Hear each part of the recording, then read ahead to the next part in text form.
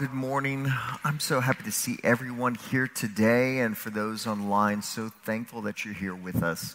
And, I got to say, this is one of the most interesting Sundays of the year, right? Just in the whole calendar of all the Sundays, kind of the different rhythms and routines that we have.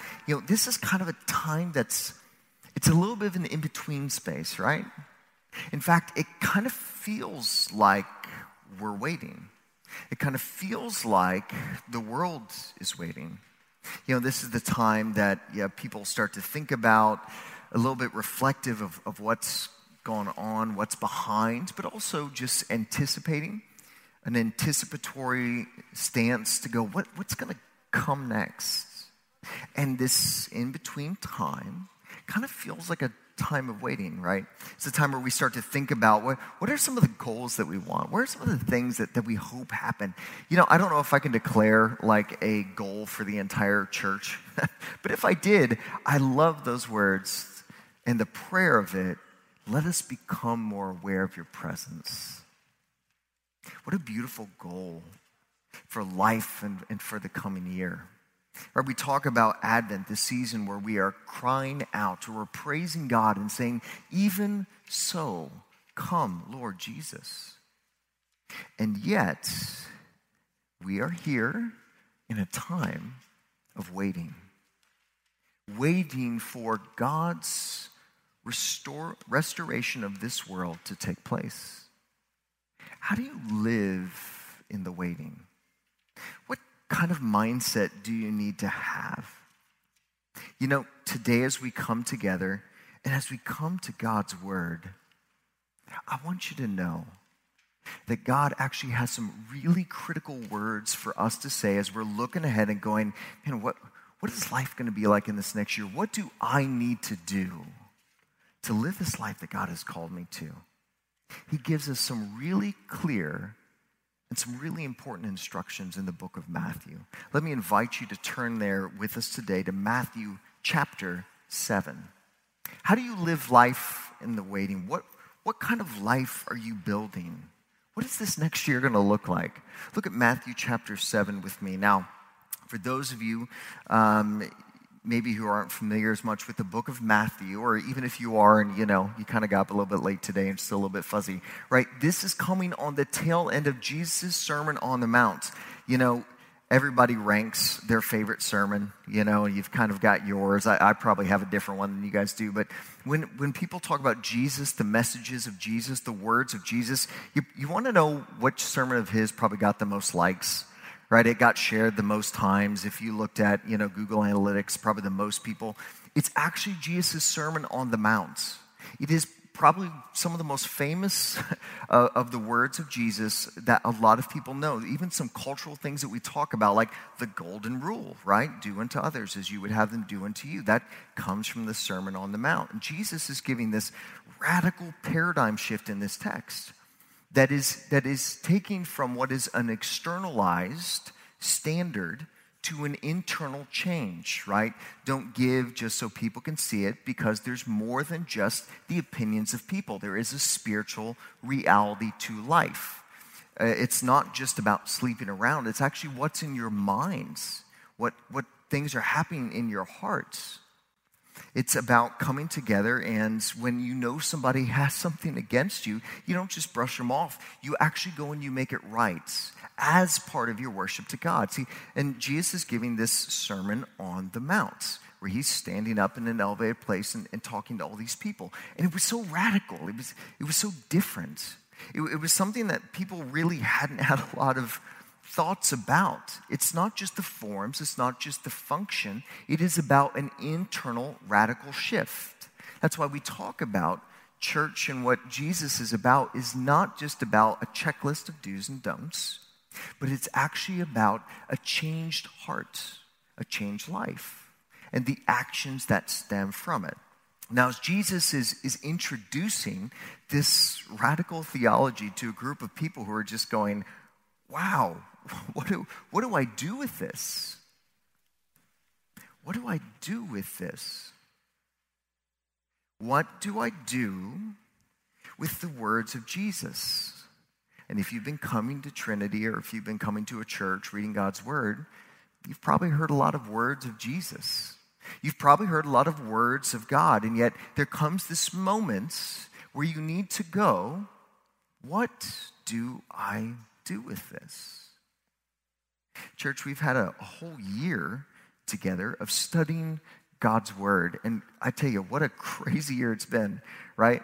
At least for my own end, I've been preaching from my couch in 2 separate apartments, right? Preaching from the roof of this building, preaching from a cliff in Colorado. You know, some of you emailed me. We're like, we're so stressed out. We thought if you took a step back, you know, like that's the end of the pastor. But at least, you know, probably get a lot of views. So, all right, it's been a crazy year, right? We've heard the words of Jesus. And there's this moment, this time, in this pause where we have to ask ourselves the same question that those who were listening to the Sermon on the Mount that day had to ask. What do we do with this? Jesus gives them a really clear picture in Matthew chapter 7, verse 24. He says this, "Everyone then who hears these words of mine and does them will be like a wise man who built his house on a rock. And the rain fell, and the floods came, and the winds blew and beat on that house, but it did not fall, because it had been founded on the rock. And everyone who hears these words of mine and does them, and does not do them, will be like a foolish man who built his house on the sand. And the rain fell, and the floods came, and the winds blew and beat against that house, and it fell, and great was the fall of it." I love how the Sermon on the Mount ends. Look at verse 28. "And when Jesus finished these sayings, the crowds were astonished at his teaching. For he was teaching them as one who had authority and not as their scribes." Now, in the tradition, a lot of teachers in that time would kind of be really intensely footnoting everything, if I can say it that way, right? Well, you know this is true because Rabbi so-and-so said it. And that rabbi said, well, that is true because this rabbi said it. And it went on through a chain of tradition. But Jesus comes and Jesus says, here is the will of God for your life. Period. No footnotes. No, standing by someone else for authority. Jesus comes in authority and power and says, this is how you live your life. And it blew people's minds. You know what it blows people's minds today? That Jesus can actually come and tell you how to live your life. That anyone, even God, can come and say, this is how you will thrive. And if you don't go that direction, you're going to suffer for it. And it was so radical for them to hear. And Jesus gives this analogy. He goes, you've heard a lot of my words now. What do you do with them? There's this pause, this moment, this in between. And Jesus says, here's kind of an illustration for you. The person who hears my words and actually does them.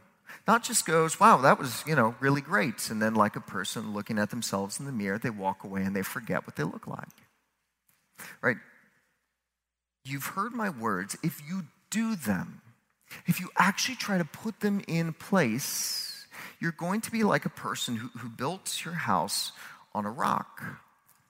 And the person who hears my words and they choose to walk away and they choose to go, well, that was nice, could have been a little bit shorter, felt a little bit long to me, but it was nice. It's like you're building your life on sand.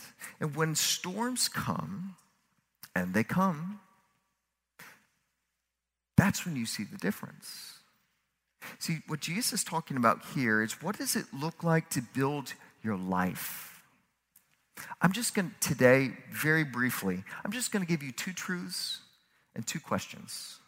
You know what the first truth is? When we look at this text, you are a builder.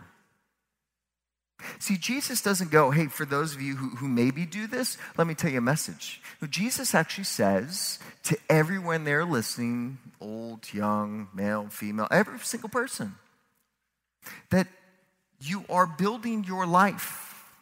You are a builder. You know, it's really interesting because the Bible has such a strong view of the sovereignty of God, that God is the one who we believe is in control of all things. The Bible is very clear about that. But it also says that you have agency, right? You're not just kind of this robot that God has pressed buttons and you go and do your thing, right? There is some action that you are responsible for. There is some work that you need to do, that you're called to do. Hence why the Bible has all these sort of do this and don't do this, because you actually have agency. Now, in some cultures, that's a shocking statement. Realistically, around the globe, there's some cultures where that's a very shocking statement. It's not so much in New York, okay? Why? Because we're very highly independent. You know, we're trained kind of from a young age that, you know, you can kind of have your dream and all this sort of stuff, right? So in New York, there's a little bit more stronger view of individualism, that you can make the world happen. But I tell you, even here, you are a builder. You know what's so crazy? As we go through life, we get into this rhythm, this routine, and it's almost like we start to just view life like it's just happening to us, right? I'm going through the motions. You know what is wild? People spend way more time planning their finances for whenever they retire and they're not working anymore than they actually do where they want to be in life.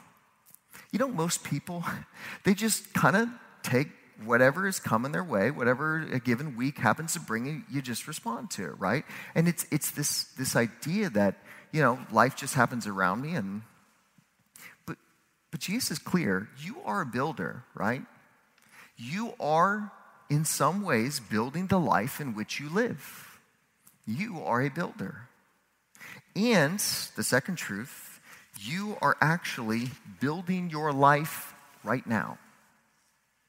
The choices that you make, the actions that you do, it's not just this idea that you have agency, but you are actively creating the life in which you live. You're a builder. You're building your life. The life you are living today, you have a part in that. That's not really the question. See, those are two truths. They're not questions, they're truths. You are building your life this morning or this evening, whenever you're watching this. The question is this: what kind of life are you building? What kind of life are you building? See, Jesus talks about two builders, right? Because everyone's a builder. Everyone's building their life. And they're building, your life is figured as homes, houses, right? You can think of an apartment complex if you want. Just, you know, be culturally appropriate here in New York, right? You are building, but what kind of life are you building? What are you building your life on? And see, there's two options. There is the rock, something that's sturdy, something that's going to give a longevity, a storm readiness to the building. And then there's sand. You've got two options. And now, I think most of us, even if you're not in the construction industry or you haven't really been a homeowner or something like that, I think most of us kind of get, you probably want to be on the rock, right? Right? You want to be on the rock because your house is as strong as your foundation. Church, your life is as strong as your foundation. You are a builder. You are building your life today. You've been building it this year, and as you draw breath, you will continue to build your life. What are you building? What are you building on? You've got two choices: the rock or the sand. Now, you know what's so interesting about this text? Is that what you choose to build on is what makes you storm ready or not. It is not that you avoid the storm. There's so many people go, well, if God loves me, if I'm God's child, then I avoid storms, right? I mean, you don't actually say it that way, but that's what we think, right? We get upset, we get fearful, we get anxious when bad things happen to us, and sometimes it makes a cry come out of our hearts that says, but God, why? Don't you love me? You know what's so interesting in Jesus' phrase is this: storms come to everybody. The wise person who built on the rock, the foolish person who disregarded God's word and built on the sand. Storms actually come to both. The moral of the story is not follow Jesus and you won't have storms, right? You're just going to live this kind of Southern California weather, minus the fires, I guess, where it's just always this beautiful, nice thing, right? No, storms come to both. That's not really even the question. The question is, how storm ready are you? How storm ready is your life? Because you're a builder and you're building your life, but what is it built on? Jesus says this amazing truth to us, that the person who hears my words and actually tries to put them into practice is like a person who built their house on a rock. And when the storms came, not if, and when the storms came, and the rain came down and the floods came up, anyone sing that children's song? And everything broke loose. The house stood. But see, the other house, the person who goes, I heard that's nice, but you know what? I've got my opinion, I've got my way, I've got my friends, and you know what? I trust my gut. People, you know what's so interesting? We oftentimes have the exact wrong intuition in life. We oftentimes have the exact wrong intuition in life. See, because of sin nature and just how we see the world, we have this assumption for how our life should be lived. And as a pastor, I hear it, all the time from people, right? Someone who's living in a clearly wrong situation, having an affair, and they say this, but Brian, how could God not approve of this? Because God wants me to be happy, right? How could it be wrong when it feels so right? You know what I say? Because the heart is deceitful and desperately wicked. Who can know it? Right? It feels right can often lead you in a very wrong place. But the people who listen to God's word, who read it, who listen, God, what are you saying to me? And who responds, they actually do it. It is like a person who builds their life on the rock. I am building my life right now. You are building your life right now. What kind of life are you building? What are you building it on?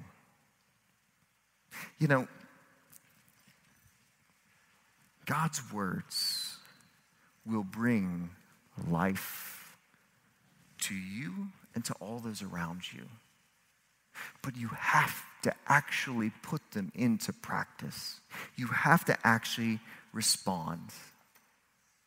And then when the storms come, when the job losses come, when the relationships fall apart, when you get that call from the doctor that you didn't want to get, when you're staring at that account and it's in the red, when trials come, and church, they come, your life will stand the test. We've had a whole year of listening to God's word. We've had, at least for myself, many, many years of listening to God's word. What are you building your life on? You know what my prayer is for this coming year? For myself, that I will be someone who listens to the word of God and responds. Church, I pray for you that as we come together, we read the word of God, as we listen to what God is saying, that we will respond and build our lives upon something that's stable, something that doesn't shake, and something that will last.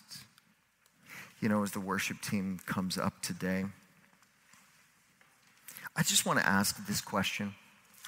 In this time, this moment of waiting, right, where we're kind of thinking back to the past year, where we're kind of thinking forward to the year to come,